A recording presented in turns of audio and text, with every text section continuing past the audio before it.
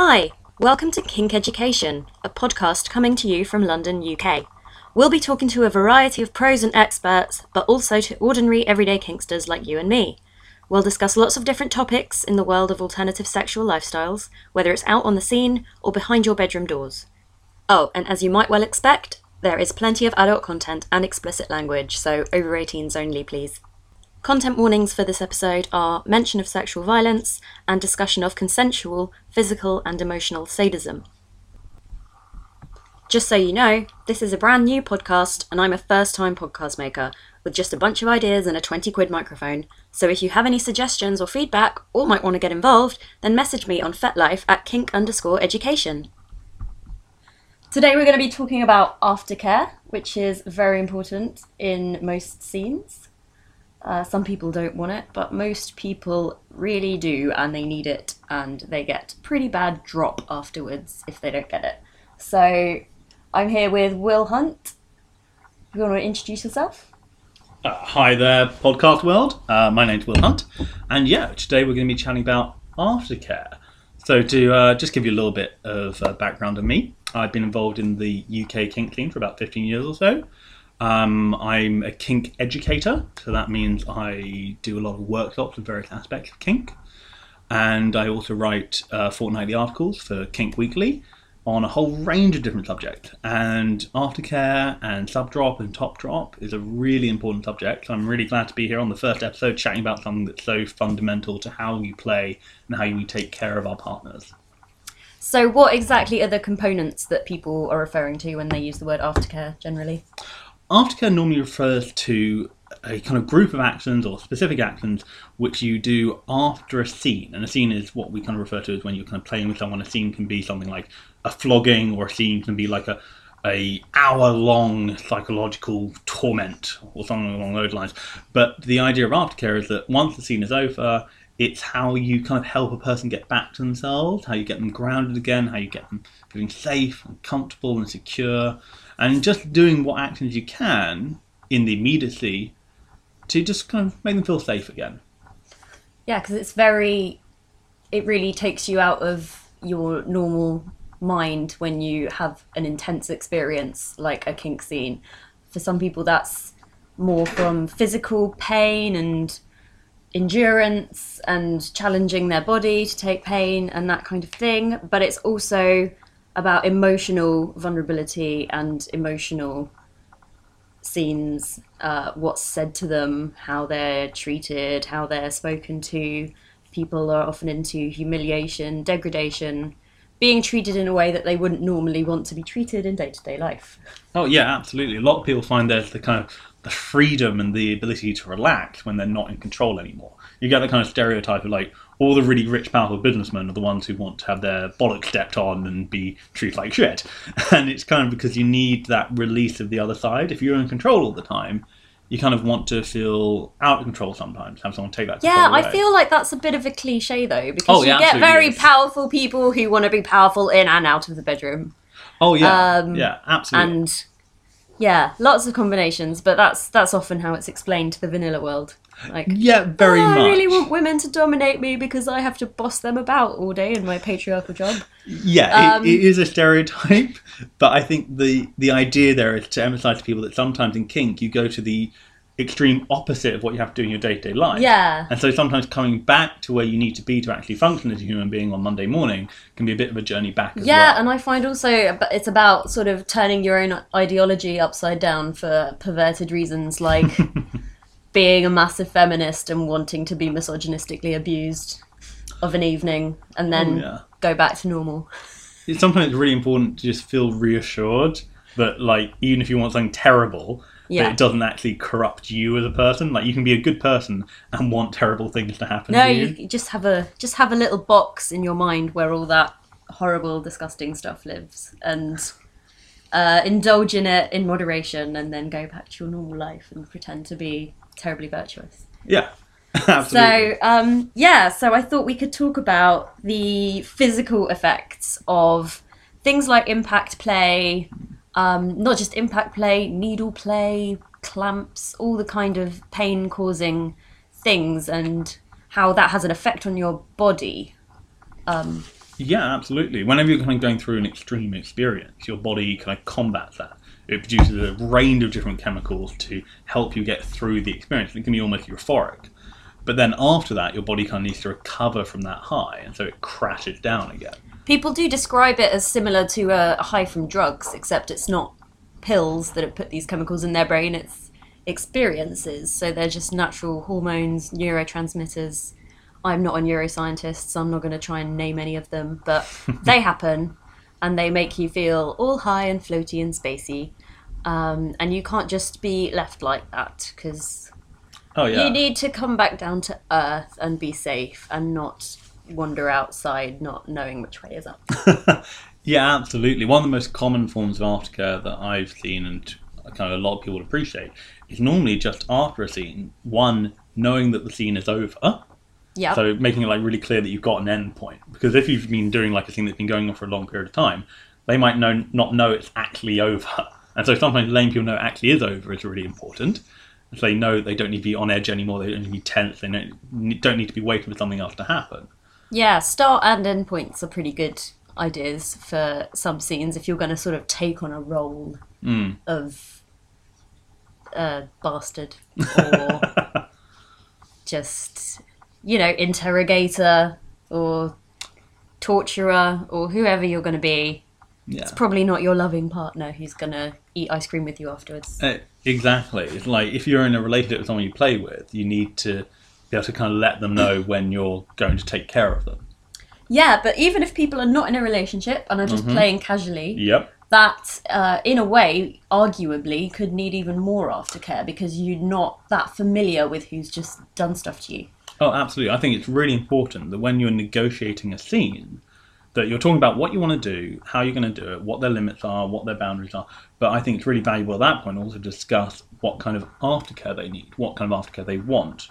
For example, it would be a really big mistake if part of your aftercare normally was a blanket and some chocolate, and you're trying to give a vegan, non-vegan chocolate, for example.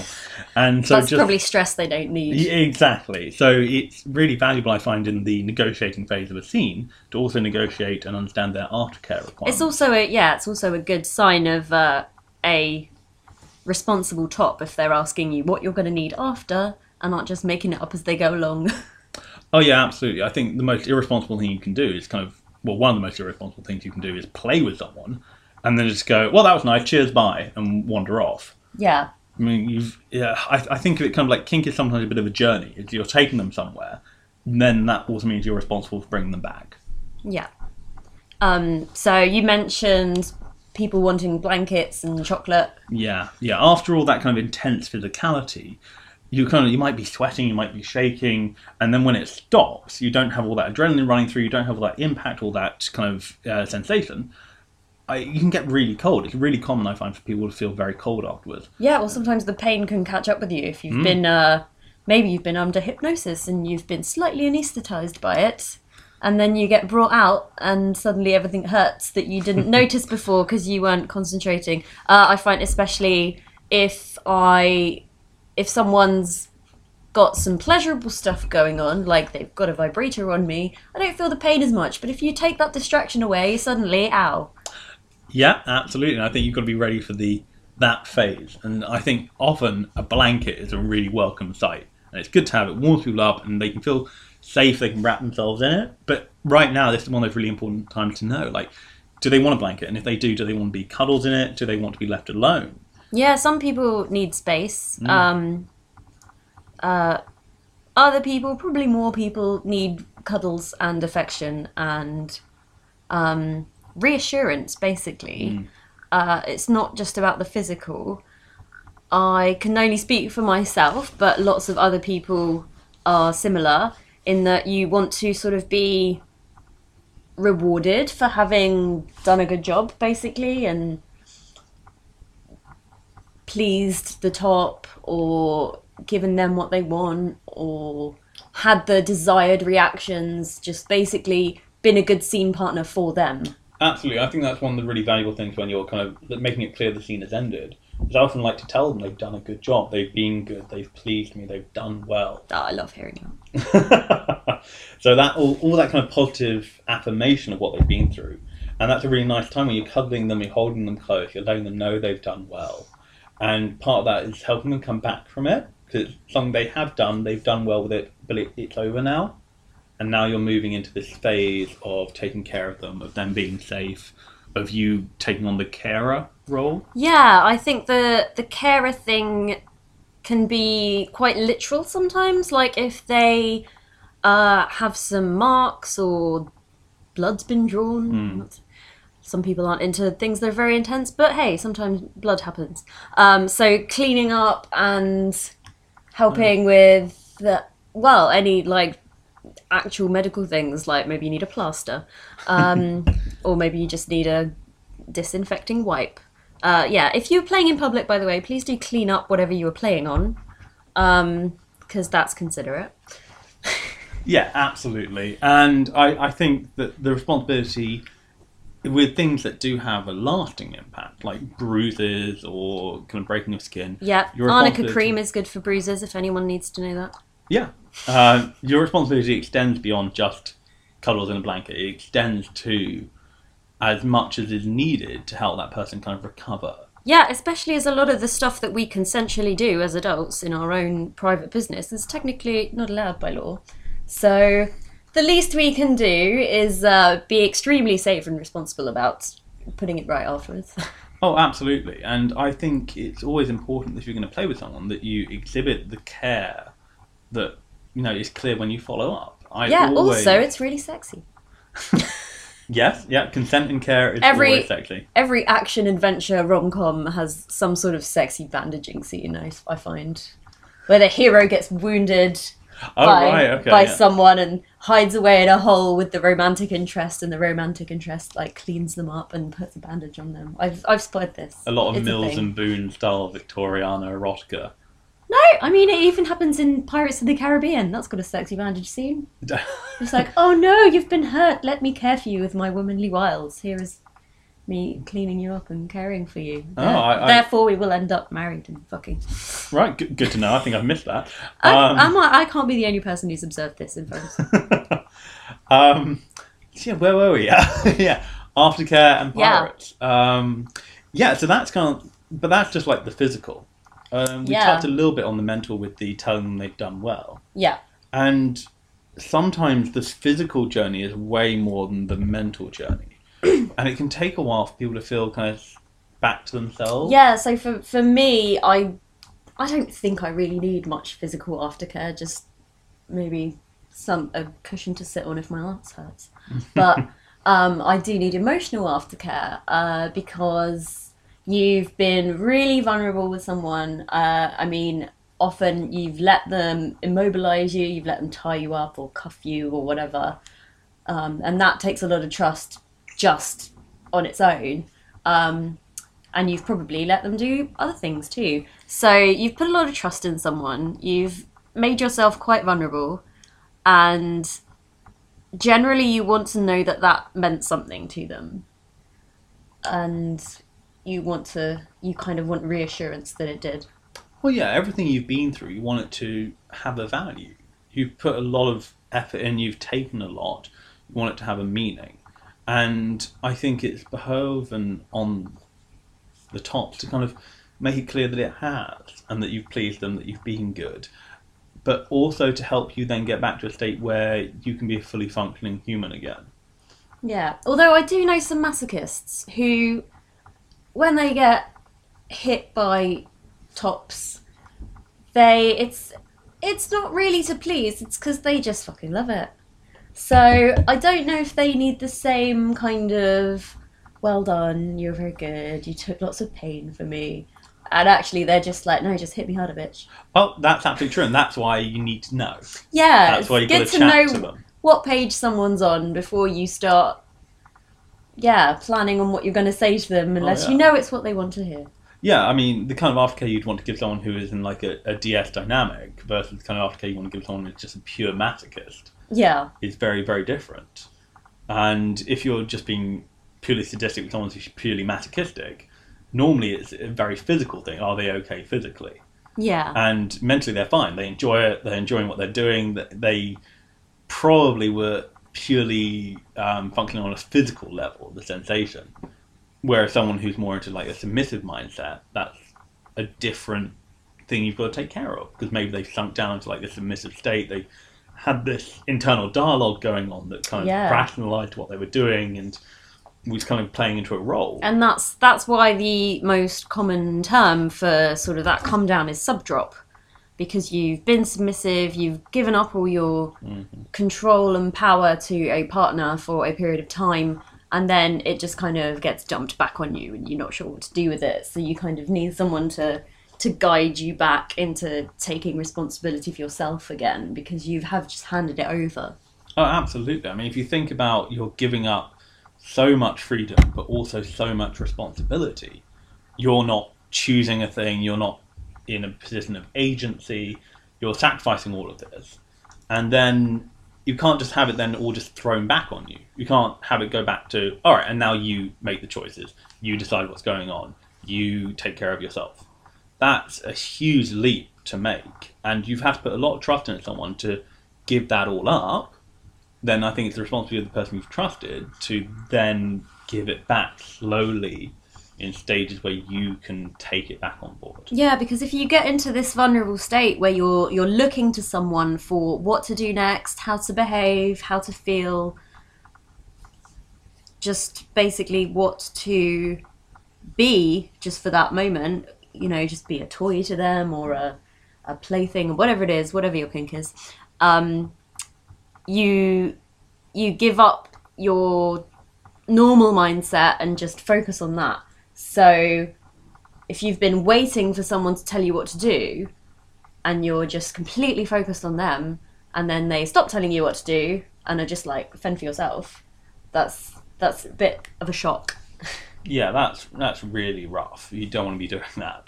As a top, it can be a little tricky sometimes when you're working with someone who drops in that way. Because if you're not in a relationship with them, or you're not close enough to see them regularly, this is often something that can happen, you know, the next day or the day after even. Yeah, that's a big thing about sub-drop, is it can be massively delayed.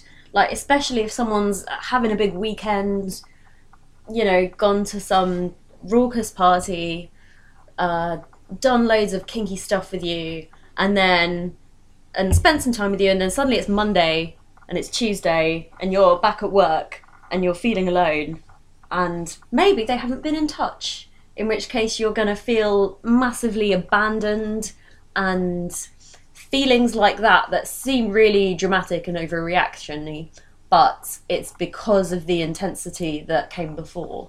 Well, that's why I think the really responsible thing to do is always contact them the day after. I always contact people I play with the day after we've seen each other, just follow up and see how they're doing. And often, if they are dropping, there might be practically nothing you can do. You're not near them, you're not with them, you're not their primary partner, but just by reaching out, you're at least letting them know you're there. And sometimes just letting them know, like, I know this, no, are you okay? No, I'm not. Okay, right, you're probably going through a drop, you're going to be okay. Just offering that reassurance of knowing it's going to be okay and that you are there. I've had a sort of long distance thing over a period of days that ended with like some phone stuff, and afterwards it was really intense, even though this person was like 100 miles away. It was still really intense, but what he could do is just say, are you okay? Okay, here's what you should do. Go and run yourself a bath, go and drink tea, you know, do this and that, that's gonna help you, and I'll be thinking of you. And just, yeah, I mean, continued instructions can make sense if you're in a submissive, order obeying kind of It can help soften the drop as well. Yeah. It can stagger it a little bit. One thing I do is I have what's called a drop box. Amazing. And one of my partners lives quite far away. What I do is I always have a drop box for her at her house. And it's just a simple black box. And she can open it whenever she's feeling down or droppy. That's really cute. And it'll have different things in it. And every time she uses it, she lets me know, and then I fill it up next time I'm there. That's really cool. And so that way, there's always a thing there. Is it stuff like chocolate or it's just things like bath things? bombs, face masks, a little cuddly toy. That's really Whatever good. will just be a little thing, because it also reinforces to her that I am caring about her and I am thinking about her. That is very thoughtful. I'm impressed. Oh, thank you. Uh, I've thought about making a self-care box based on, therapy. And Not I would have thought of putting some self-care stuff in that for when I'm feeling anxious or down and I need to help myself somehow. So yeah, it's very thoughtful of you to make one for a partner. Well, again, I think it's the top's responsibility to do those kind of things. Especially if you're going to, oh God, what's a horrifying catchphrase for you? If you're going to play hard, care hard. There you go. I've never heard that, but I've just made it up. I'm embracing the copywriting tackiness. Absolutely, I'm copywriting it now. Will Hunt, play hard, care hard. There you go. I like that. With really tight cuddles that kind of make you not breathe. Slightly choky Cuddles. Choky or fixie wank cuddles. Yeah. That sounds terrifying but arousing. Thank you. But yeah, I know that in an article you wrote about Aftercare the other week, you also talked about top drop. Yeah. So this come down effect does not just happen to subs. No, and it's a kind of often one of these things that's not really talked about because a lot of people don't recognise it for what it is. But at the top, you also get this kind of high, this rush, this kind of power kick, and then you go back to normal life again. And it's that changing of states that can be just as difficult for the top as for the bottom. Yeah, one thing I've noticed about people who are in the scene, especially if they sort of are willing to be approached for play by people they don't know that well because they're sort of well known as someone who's good with rope or whips or whatever, and that they're approachable and welcoming, and if you want a nice safe experience, go to this person. And then those people get thought of as just sort of fetish vending machines.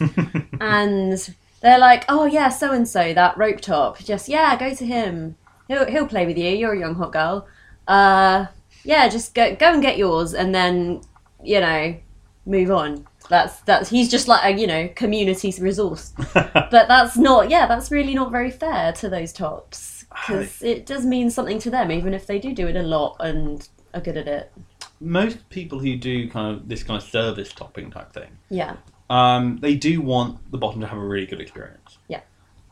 But that can often mean they'll put a lot of energy into it, but they are having to put energy into it. They are working. It is hard work to give someone a good experience sometimes, especially when it's the first time you're doing it. There's a lot to learn, and then you as a top kind of wander off, and you can have that insecurity, like, did they actually have a good time? Yeah. Was I good at what I did, etc., etc. And so you can have this insecurity in, like, did I do well? And if someone's new, you need, feedback. Yeah, and you might not get that. I think one of the things I often found was that I got a reputation as someone who was quite, a hard player who would play with quite edgy elements. And so because of that, people came to me and they would ask do scenes, and I would, service top every now and then. But one thing I found often was I then needed the reassurance that I was actually still a good person. Because I'd done terrible stuff to them. I needed to know that I was still a good person. And they hadn't just thought, oh my God, this guy's horrible. He just came in here, tied me up, beat me with things, called me all these names and left. What an absolute terror. So you need that affirmation from them that they did enjoy it. It is what they wanted. That was great. I know you're a good person, really. Thanks very much. Exactly. And so as a 5 stars. As a top, it sometimes really helps to get that feedback. Yeah. And to get that affirmation that, they did enjoy it. And I think a lot of us shy away from it because we don't want to sound needy. We want to be the uber top who is great at this thing and is never insecure. Needy is just one of those words that people sort of have made into synonymous with crazy and unreasonable. But, is it wrong to have needs? No, it's not. I think you've got to recognise them. Something I battle with. I think as a top, if you isolate yourself by trying to project this persona of all-encompassing confidence. Yeah, no one's going to fall for that. And if they do, they'll just think you're an arrogant knobhead. Oh, absolutely. I think you've got to recognise that you also have needs. You need people to kind of affirm to you that you've done well. Also, it gives you feedback, and that's really valuable for improving. Yeah. You don't just... And if you're going to play with that same person again, it's things to improve on that are specific to them. I think it's really important to refine what you do. And at the top, the best way you can do that is by learning what did go well and what didn't go well, so you can do it better next time. You don't learn to tie well by tying perfectly the first time you tie. Yeah, that Learn to tie well. Exactly. You learn to tie well by practicing, by knowing what you did wrong, by getting better. Yeah. You don't do it by isolating yourself from feedback. So we've talked quite a bit about new partners or casual partners or partners you may not know that well and sort of extra caution you need to take. But what about partners that you are in a relationship with or have been seeing for a long time, know pretty well, have gone deeper with, and who you can push boundaries with and really explore with? How is that different? And, you know, what are the more extreme things you can do, and how do sometimes they go wrong because you think you know them really well and then you touch a nerve you didn't mean to touch? Absolutely. My primary relationship is very DS heavy. So it is very kind of, it's very intense. There's very little space in the relationship that's actually outside of our dynamic. We both do very kind of 24/7 style DS. Hot. Thank you. But what's important is that I build into it almost these break phases. Yeah. So while she has to, have permission for various things in her life and has to ask permission, has certain... for example, every night that we're together, she sleeps chained to the bed. She can't get up without me unchaining her. That's so hot. And things like that. But what that means is I also need, because he is still kind of a feisty whole person, Yeah. I have to make sure that we have spaces within our relationship where she can still be that as well. Yeah, also keeping that up as a top sounds quite tiring to me. You just need to appreciate where it fits naturally into your relationship. Yeah. And where where it can fit in, where you don't have to just be consciously working at it. Yeah, because a lot of top types, dom types, they just think, oh, I don't want to do this really intense thing because it sounds like a lot of mental concentration for me, and I don't know if I can keep it up to a good standard, and I think it might just stress me out. Yeah, absolutely. If you're trying to force it, it's not going to work because it's always taking effort. Yeah. So the things that are very consistent in our relationship are those things that we both naturally kind of gravitate towards. And for us, it's both very, very heavy DS dynamics. Yeah. But like I said, you work on those break clauses where there are effectively times where she can just kind of misbehave and be cheeky and be silly. Yeah, stand down. Yeah, and so she can actually relax and, This is reminding me of the fact that, so, like, assistance dogs, yeah, they've got, they have, like, the sort of high-vis jacket saying, working dog, do not disturb. Yeah. And, when they're at work, you can't pet them, even if they're really cute. They're busy, they're in the zone. Yeah. But then I have seen some off-duty where the harness comes off and they are just goofy dogs just like rolling around in a field and being mental. Absolutely. And that's adorable. But yeah, I mean, you can't expect a working dog to have the professional harness on all the time. No, you've got to have those spaces. They need a bit of respite. Yeah. And another thing I'm always really clear with her as well is the way that we relate to each other doesn't mean that's how she's got to relate to everyone who identifies as a top. Yes, it's that's very true. Every individual relationship is different. Yeah, she's not a doormat to anyone else. She doesn't have to be. She isn't expected to be. And so our relationship is about us. It isn't about changing how she relates to everyone else in her life. And, it does extend to everyday activities, but it doesn't extend to everyday activity. No. And it can scale up or scale down depending on what's going on. I mean, when we're at a kink event together and everyone's kinky, then it'll be way up high. Absolutely. But when we're just out during the day, it'll be way down low. And that's because it's got to be practical. And it's more about us enjoying that relationship dynamic than it is about trying to make something happen because we think it should. Yeah, there's no absolutely. one keeping score here. What I do want to talk to you about, though, is I know that you are quite good at quite heavy emotional sadism and that you've taught interrogation workshops and you are just generally good with the words. That's just because I'm a dick. Just 'cause you're a dick. I'm just lucky that people think it's kinky. I know that a FetLife profile of yours that I don't know if it's on your current one, but just like you just described yourself as a bastard with a stick. That was my old profile. Yeah, I remember that. I think it describes it quite well. Thank you. Yeah, but I just wanted to hear more about sort of emotional sadism and sort of degradation that you've done, and that is considered edge play, because if it goes wrong, it can go very wrong. Absolutely. I've put a great deal of work into it. for example, I keep quite detailed dossiers on my partners I do this kind of play with. So I actually literally have a physical document. I make the point of actually writing stuff down because I memorize. Not to mention. Yeah, kind of know what their limits are, know what the hard limits are, know, and all the little details as well. I mean, one of my partners, I had her school records. So Amazing. I wanted to read what her teachers had written about her. Did you tell her off for getting a bad report in year 6? No. I found it far more valuable because it allowed me to identify patterns of kind of the need to please and where it's first being manifested and methodology manifestation. And so for me, it's really important to have a really detailed document of someone that you're doing this with. It might not be immediately understood why it's valuable, but it's very rarely there's information. It's all clues. Yeah, exactly. And I think if you're Dr. House, you could work out everything about it. Yeah, it's always lupus. It's never lupus. It's always lupus. But the point of that is having so much information so that if you are playing psychologically and you're playing with someone's emotions, you know where their safe and hard limits are. Mm-hmm. Because if you actually want to upset somebody, you need to understand how to upset them in a safe way. Yes. And my partner and I, we've done scenes which have really had her sobbing her eyes out. Wow.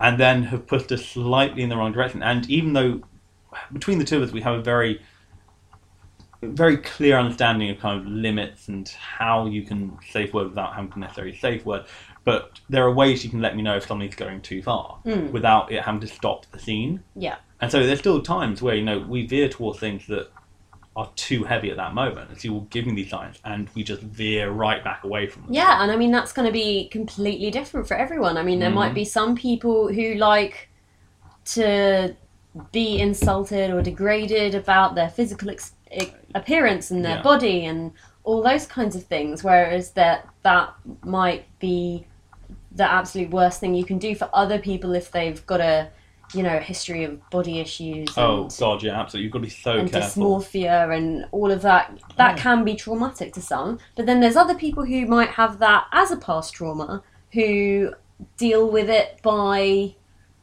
making it a kink and taking control of it that way. Taking ownership of an experience and choosing to sexualize it is absolutely valid to that individual if that's how they want to do it. Yeah, that's definitely why a lot of people with sort of sexual violence in their past can be kinky and into consensual sexual violence, because it's a way of regaining control of what's happened to them and just dealing with it. And people can be quite judgmental about that kind of thing, but you know what, it's not your brain, it's not your life, it's not your body. How people if it helps, then you're not going to pass my judgment on someone else's methodology of dealing with an experience I've never had. I mean, I've got no right to do that.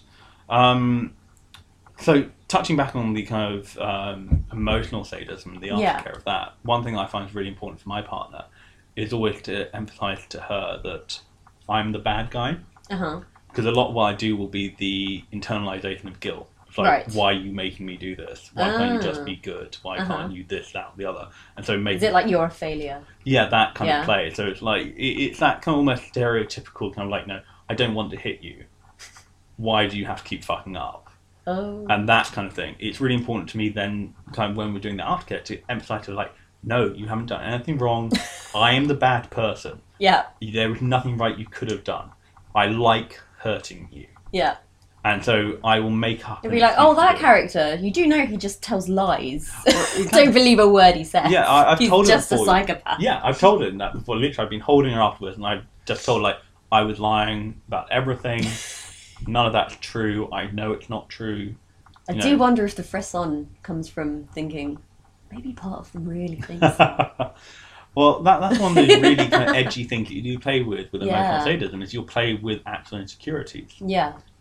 And knowing what those are in your partner are really important, because it also means that you know either to play with them or to avoid them.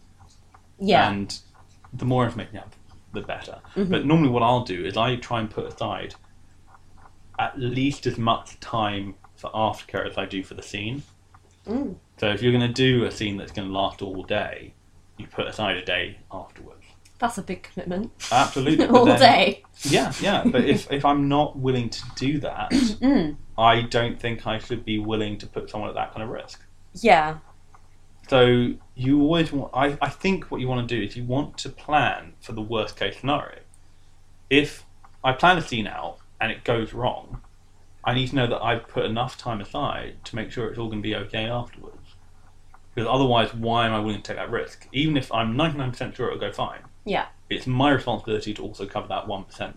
Yeah, I mean, I suppose, what would you describe as the worst case scenario? Someone just has a breakdown of like, oh, that comment, that play Exactly. really reopened all these old wounds of childhood trauma and all sorts. Exactly, And now I feel really shit about myself and I really need to be comforted. Yeah, absolutely. Yeah. Absolutely. I think often your worst case scenario is stumbling into areas you didn't know were a risk. Yeah. Completely unexpected, unforeseen things. And there is only so much you can prepare for. You try and prepare for everything and be aware that you're not a mind reader, you can fuck up. Yeah. And what I find interesting in that case is, let's say something does go wrong, and then you move into that aftercare aspect, how you take care of them. Yeah. And then after that, you also need to work out how to take care of yourself. Yeah. Because at the top, it can be incredibly damaging to you to have tried as hard as you possibly could and to feel you have, but you will double guess, you will second guess everything you did. Yeah, and also if you completely unintentionally cause someone distress in a way that you did not intend, there's probably a lot of guilt, even though it wasn't really your fault. You were working with all the information that you had and you did all the research that you had, but still something came up that neither of you predicted. Absolutely, and I think that guilt is incredibly healthy.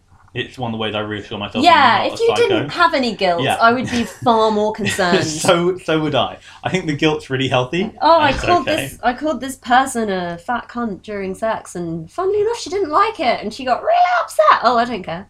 Yeah, I think guilt's incredibly healthy. Yeah. It's one of the things that motivates you to do better next time Yes. as well.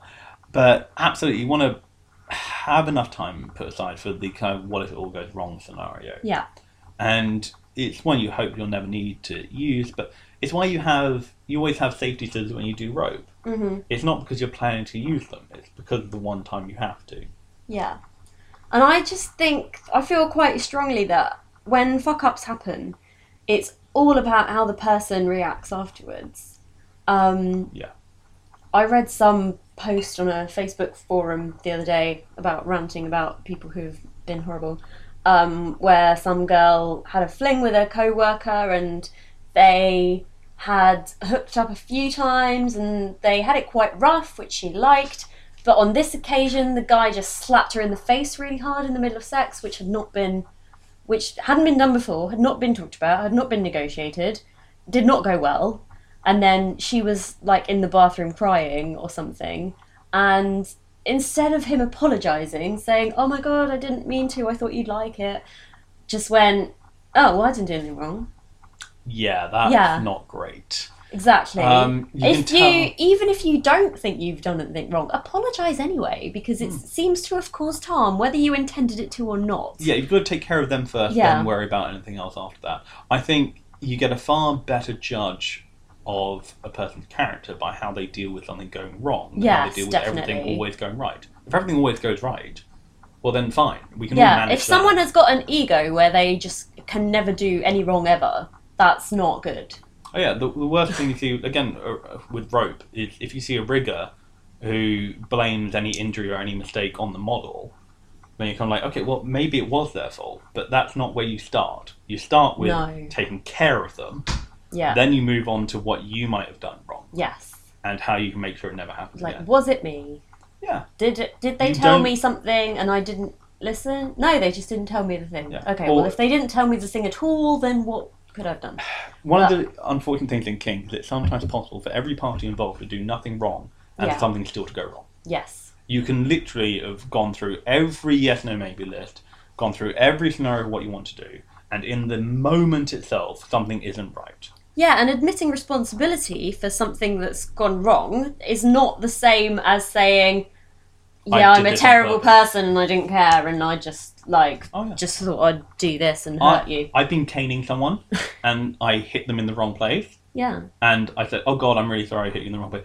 Me saying I'm sorry that happened is not the same as me saying I meant to do that. Yeah.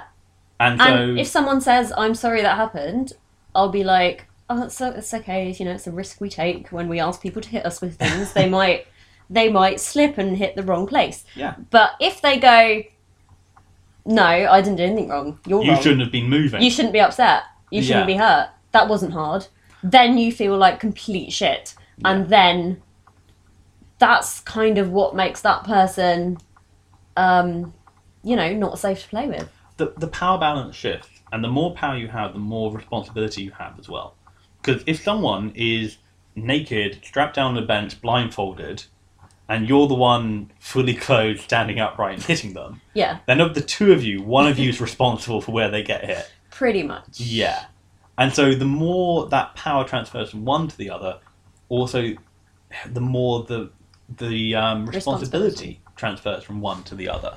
And if you're not willing to accept that, then you've really got to be very aware, I think, then of how much you're willing to take on in terms of that power rush as well. Yeah, and I think people have a lot of fear that if they sort of admit anything, that they'll be demonized.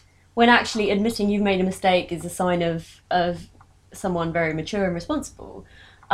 So you get some who go, oh no, I can't possibly admit to having done anything wrong, otherwise I'll be a rapist and I'll be excluded and everyone will think I'm terrible.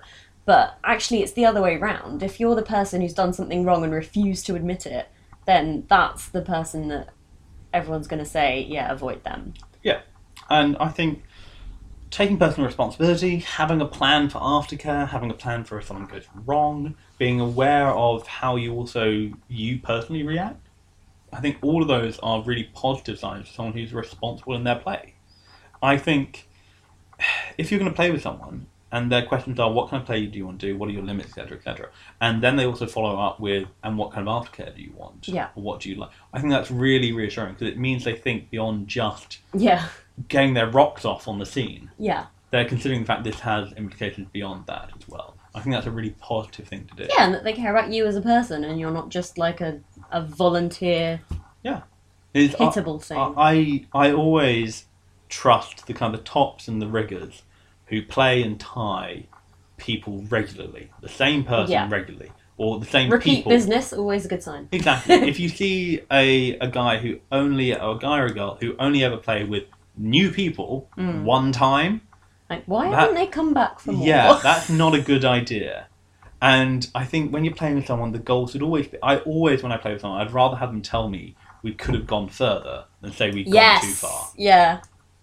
And that's definitely the way around you want it. Yeah, if I'm cuddling someone in a blanket afterwards and giving them chocolate, and they turn around and go, you could have hit me harder, great. I'm fine with that.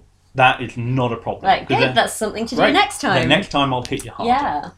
But this time, you've got a blanket, you've got some chocolate, and nothing's gone wrong. Yeah, but I guess what I want to say most about aftercare is that even if something has gone wrong, you can fix a lot just by saying sorry if appropriate and just reassuring them that X and Y was not their fault and that everything was fine and that you're not disappointed in them and that everything was really good, and even if you had like a moment or an incident that wasn't that great, that overall you both had a great time hopefully, and that whatever went wrong you now know not to do again.